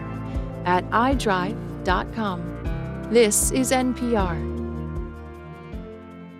This is Morning Edition from NPR News. I'm Michelle Martin. And I'm Leila Fadel. Democratic Representative Justin Jones was sworn back in at the Tennessee Capitol last night, just days after being expelled by Republican members. The Nashville Metro Council unanimously voted to reinstate Jones, at least temporarily. Voters in District 52 elected Justin Jones to be their voice at the State House, and that voice was taken away this past week. So let's give them their voice back, and I'd call on this body to vote unanimously right now to do just that. Thank you. Jones and another young African-American lawmaker, Justin J. Pearson, were removed from the Tennessee House for leading gun reform protests on the chamber floor. That was just a few days after the shooting at a private school in Nashville. WPLN's Cynthia Abrams was in the room with the council for that decisive vote and is with us now. Good morning, Cynthia. Good morning. So describe that vote for us. You were there. How did it play out? Yeah, so it was very quick. The first course of action was suspending a council rule that could have delayed the vote to reinstate Jones by 4 weeks. But the council unanimously decided to eliminate that waiting period in Jones's case. And that allowed them to move on to the reinstatement vote, which was, like you said earlier, also unanimous. Here's how one council member, Brandon Taylor, described it. We work together in a partnership in this city to make sure that we listen to the real people and fight for the real people. So the crowd immediately erupted into cheers and followed Justin Jones, who was present in the chamber, out. And only moments later, he was sworn back in on the steps of the Tennessee State Capitol. Okay, so quick. He didn't even miss a day of lawmaking, right? Right, yeah. He was back on the floor right in time for yesterday's House floor session. He walked in arm in arm alongside Gloria Johnson of Knoxville, a Democrat who was white, who escaped expulsion by just one vote. And Jones, when he was back in the House, said he intended to file gun control legislation with the remaining weeks left in session. And this is where the suspension of that 4-week waiting period rule was really imperative, because we are nearing the end of session, and there is a chance that if he was reinstated but had to wait the month, the session could have adjourned before he returned. Okay, so now Jones wasn't the only one expelled last week. There was also fellow House member, now former Representative Justin J. Pearson. What's happening with him? Yeah, so if there's a vacancy, Tennessee law says that it's up to the county councils to fill that vacancy. And just like the Metro Council voted on Jones, the Shelby County Commission, which is home to Memphis, where Justin J. Pearson is from, is set to vote on his seat on Wednesday. And so what happens next for them? I mean, Jones has been reinstated, Pearson may be reinstated, but this is temporary, right? Correct. So under state law, both Jones and Pearson, if he ends up being reseated, will both have to face a special election because they have been reseated on an interim basis. But both Jones and Pearson say they plan to run.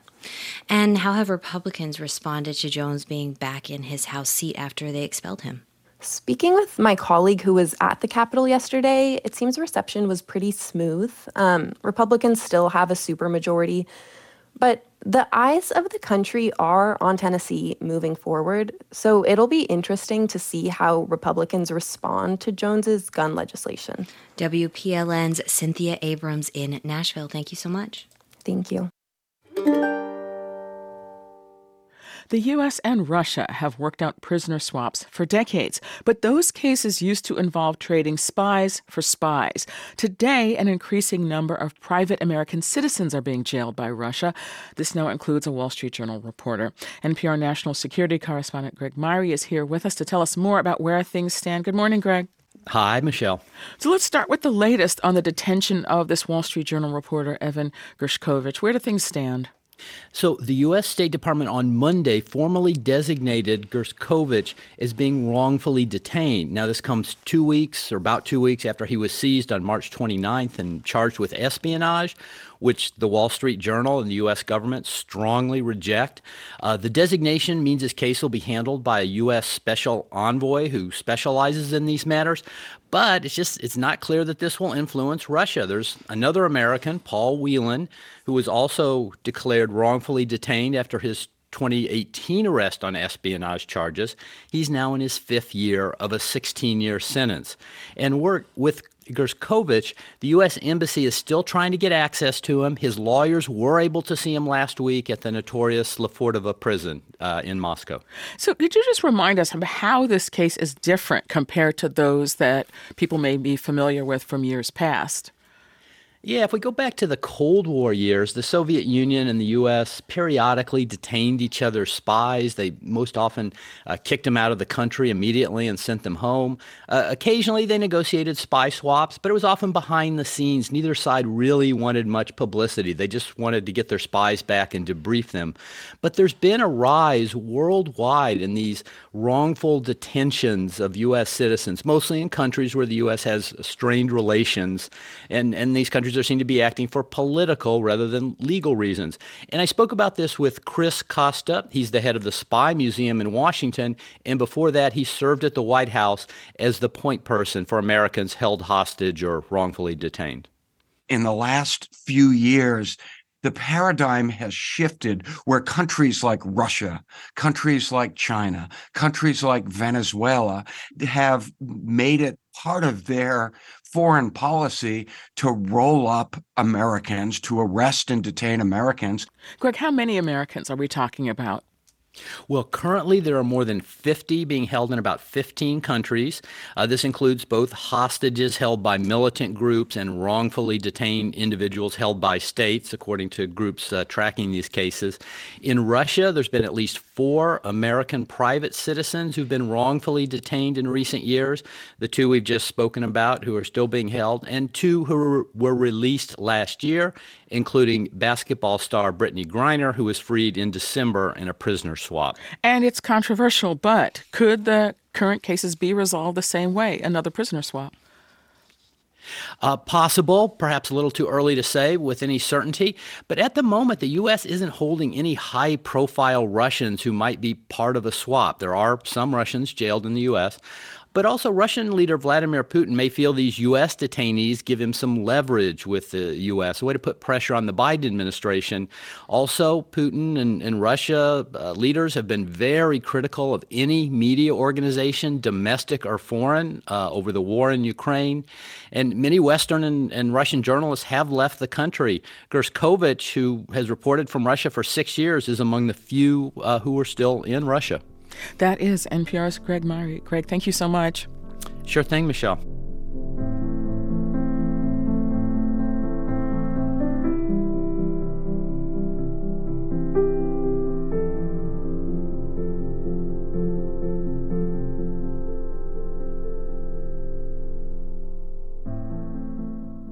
This is NPR News. Coming up on Morning Edition, we hear from the leader of a group of Boston Marathon bombing survivors who offer trauma counseling to victims of other terrorist attacks.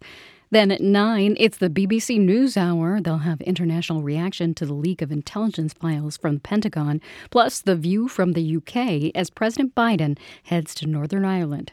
In your forecast, partly sunny and low 70s today, windy and mid-50s tonight. Partly sunny again tomorrow in the upper 60s. Right now it's 56 degrees in Boston at 8:43. We're funded by you, our listeners, and by BMW. With a range of up to 301 miles, the BMW i4 is 100% electric and 100% BMW. The first all-electric BMW i4 is available at your local BMW centers.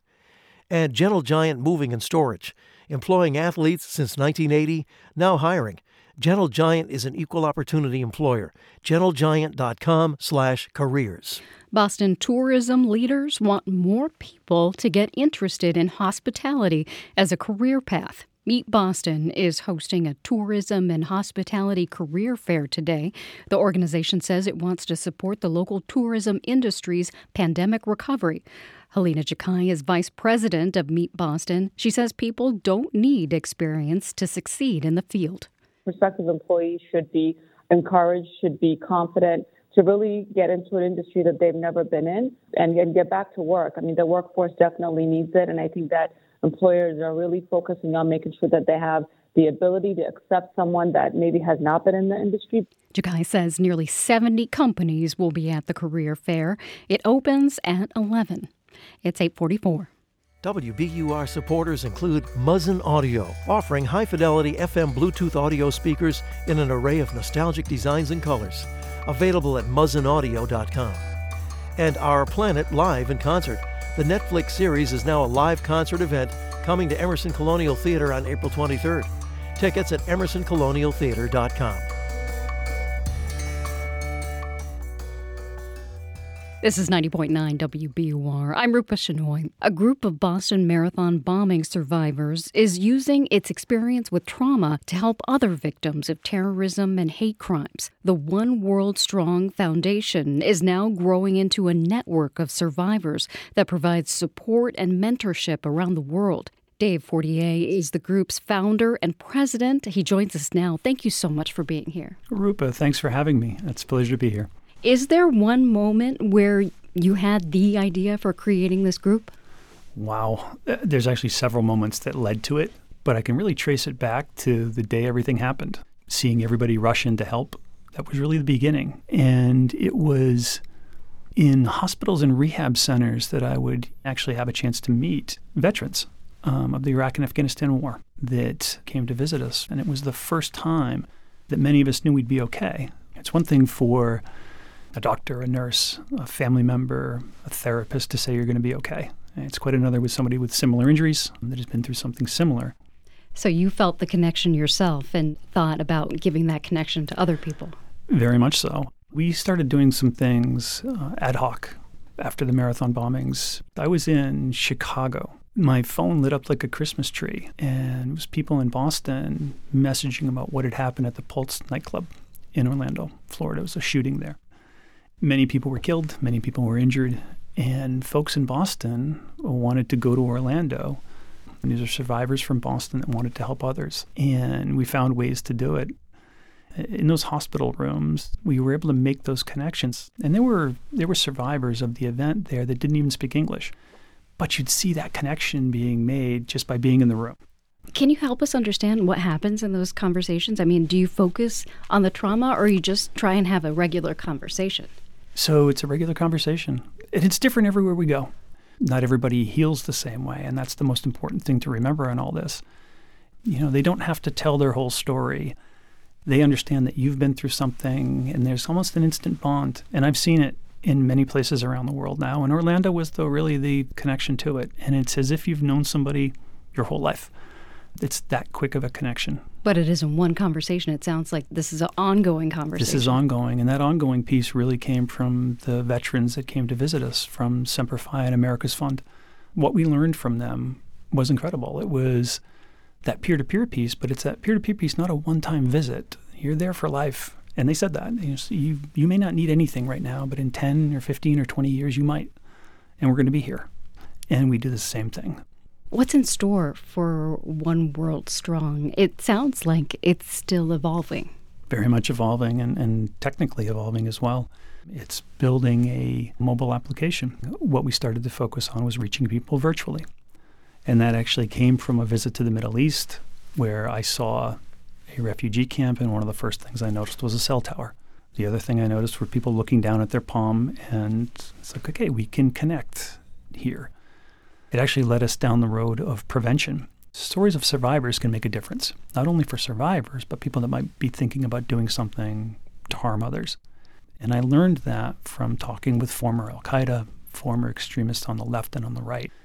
They didn't really understand what they were doing, the political aspect of what they were maybe trying to do, but not what that physical piece would mean to people that they were hurting. And our goal has been to get those stories out there to help stop these things from happening, because those stories, if they can stop something from happening, we'll never know. But that's one less community that we need to visit, wherever that might be. Am I right that you're running the Boston Marathon this year? I know you first participated in 2013 and didn't really expect to run a marathon again, but you are, right? Yeah, it was going to be one and done. I thought it was crazy and still do. But yes, I am running this year and really excited about it. It's a big fundraiser for us now each year. We have 6 people running with us, myself 7, and then we've got all the Semper Fi and America's Fund crew with us as well for the weekend. So it's a bit of a homecoming now. And so what was a horrible event for many people becomes now that event that we can look forward to getting back together. Dave Fortier is founder and president of One World Strong. Dave, thank you so much for being here, and I will be cheering for you on Marathon Day. Thank you, Rupa. Thanks for having me.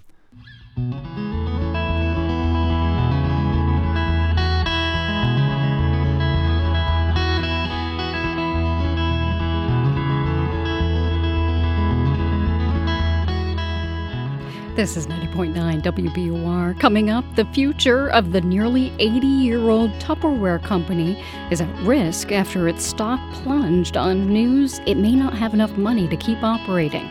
It's 8:50. A classroom full of 6-year-olds, their lives disrupted forever when Russia invaded Ukraine. Now first graders, they and their families struggle to rebuild their lives. An air raid siren goes off, and Bogdan leans forward in his car seat and asks his mom, does that mean there are missiles above us? Their story on All Things Considered from NPR News. Listen today starting at 4 on 90.9 WBUR.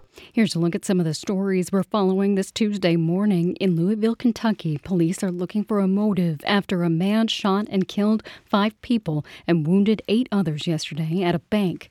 A Tennessee lawmaker who was expelled for protesting gun violence has been reinstated.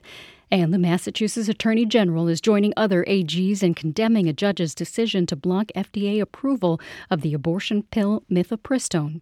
The BBC will have the top global headlines in 10 minutes, and stay in touch with the news all day here on 90.9 WBUR, on the WBUR mobile app, and at WBUR.org. Funding for WBUR Boston Marathon coverage comes from Marathon Sports, supporting runners, walkers, and fitness enthusiasts from their first step all the way to the finish line. MarathonSports.com. Partly sunny and low 70s today. Right now it's 57 degrees in Boston at 8:51. There really was a New Englander named Tupper behind Tupperware. His creation is in trouble now. Marketplace Morning Report is supported by UKG, an HR, payroll, and workforce management solution designed to help make a fairy tale workplace a reality. UKG, our purpose is people. And by Otter.ai. Otter's AI meeting assistant automatically takes live meeting notes, captures slides, generates summaries, and assigns action items. More at Otter.ai. I'm David Brancaccio in New York. The value of Tupperware stock was cut nearly in half yesterday after the company communicated doubt about its ability to, quote, continue as a going concern. Tupperware is saying it needs money, and soon. The company says it's working with financial advisors to try to find that money. Marketplace's Stephanie Hughes takes a look at the company's business model and what went wrong. Tupperware was invented by a chemist named Earl Tupper back in 1946. And at first, people really didn't get it. So very often people wanted to see it and touch it and feel it. Neil Saunders is with the retail and consumer insights company Global Data. There were products that needed to be demonstrated in a way. Enter the Tupperware party, where Salesforce members, many of them women, would have people over and show them how Tupperware worked, including the sound of air being sealed out. In recent years, though, Saunders says this kind of direct selling has become a lot harder. Consumers have access to the internet now in a way that in the kind of 50s, 60s, 70s, and 80s they didn't have. So fewer people are choosing to sell the products. In 2022, the size of Tupperware's sales force went down 18% from the year before. The company's been trying to move the party around. In October, it announced it would start selling products through Target. One goal was to get seen by young people who weren't familiar with the brand. However, a lot of us already stocked up on kitchen storage at the onset of the pandemic to store all that sourdough bread we were making. When you buy a product that is good, you may not need to replace it that quickly. James Gellert is the CEO of Rapid Ratings, a risk and analytics company. He points out that lean times like Tupperware is having used to be a lot easier to navigate. But now those businesses all of a sudden have run into much bigger problems with tighter credit and higher interest rates, which make the cost of that capital much higher. Tupperware's money troubles are a problem not just for the company, but for the people who remain in its sales force, points out Neil Saunders of Global Data. Not only is it a potential loss of income, it's also a potentially very difficult lifestyle to replace. Saunders says direct selling allows a kind of flexibility, which is useful especially for women, because parties can be scheduled around other responsibilities like childcare. I'm Stephanie Hughes for Marketplace. This morning, investors must be perceiving some kind of opportunity in Tupperware's downtrodden stock. While it closed down 48% yesterday, it's back up 7% in pre-market trading now. Markets more generally, London is back at it after the long Easter holiday in Europe, and the 100-share index is up 0.3%. Here, S&P futures are down less than 0.1%. NASDAQ futures down 0.2%. You've done your taxes because you're organized, but others have 8 days, including today, to file or get an extension. Our tax season coverage continues now with a look at a number from the American Immigration Council that finds that immigrant workers contributed more than $500 billion in local, state, and federal taxes in 2021, $525 billion. Here's Marketplace's Elizabeth Trovall. Roughly a quarter of Houstonians are foreign-born, so tax preparation goes down in many languages. English, Spanish, Chinese, Burmese, Vietnamese. Raymond Nguyen is with Baker Ripley, a nonprofit that helps thousands of Houston's immigrant families file their taxes. It's just a lot of, explanation, hand-holding, especially for the folks that, are filing for the first time. Those contributions from immigrants punch above their weight, says Steve Hubbard of the American Immigration Council. They're more likely to be working than just in the general population. So immigrants pay a greater share of taxes than their population would suggest. They also have a positive fiscal impact because many come as young adults ready to work and pay taxes. And the government didn't have to spend a dime on their education. Alex Narasta is with the Cato Institute. Immigrants pay $1.38 in taxes for every $1 that they consume in government benefits. As for U.S.-born folks, they pay just 69 cents in taxes for every dollar Uncle Sam spends on them. I'm Elizabeth Trovall for Marketplace. Marketplace Morning Report is supported by Progressive Insurance. On the road and at home, customers can simplify their insurance needs and protect what's important by bundling home and auto with Progressive Insurance. Learn more about Progressive and bundling at progressive.com. And by the One Recipe podcast. Host Jesse Sparks speaks to chefs and gifted cooks about their favorite recipe. Listen now to access the recipes for free.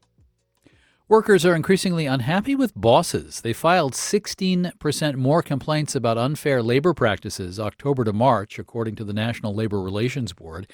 This at a time of increased union organizing. Marketplace's Henry Epp has that. Employees can file charges against their employer for a lot of reasons. Threats, interrogation, discharges, harassment. Kate Bronfenbrenner at Cornell says often these charges happen when workers try to unionize and employers try to stop them. As union organizing drives have increased in the last few years, more companies have crossed the line, says Bronfenbrenner. And they're going to do anything possible, including breaking the law, to quash the organizing campaigns. The uptick means it's taking the National Labor Relations Board longer to process charges, says its general counsel, Jennifer Abruzzo. We are woefully understaffed, and the result of that is that the service to the public does suffer. That's even after the NLRB got its first funding boost in nearly a decade last year. If the Biden administration gets its way, the agency could be in line for an even larger increase next year. I'm Henry Epp for Marketplace. And just months after the U.S. Postal Service won approval for raising the cost of a first-class stamp from 60 to 63 cents, it's now shooting for 66 cents. Part of this is inflation, and part of it is people mailing less, given the electronic alternatives. 66 cents would make a stamp 32% higher than prior to pandemic. Our producers are James Graham, Ollie Dalbertanson, Ariana Rosas, Alex Schroeder, and Erica Soderstrom. Our senior producer is Meredith Gerritsen-Morby. In New York, I'm David Brancaccio. You're listening to the Marketplace Morning Report.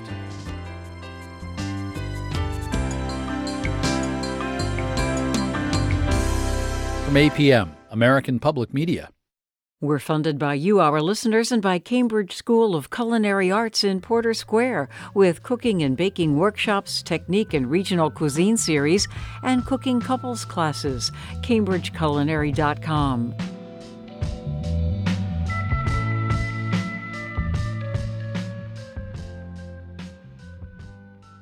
I'm Chief Content Officer Victor Hernandez. This is 90.9 WBUR FM Boston, 92.7 WBUA Tisbury, and 89.1 WBUH Brewster. Listen anytime with our app or at WBUR.org. WBUR, Boston's NPR news station.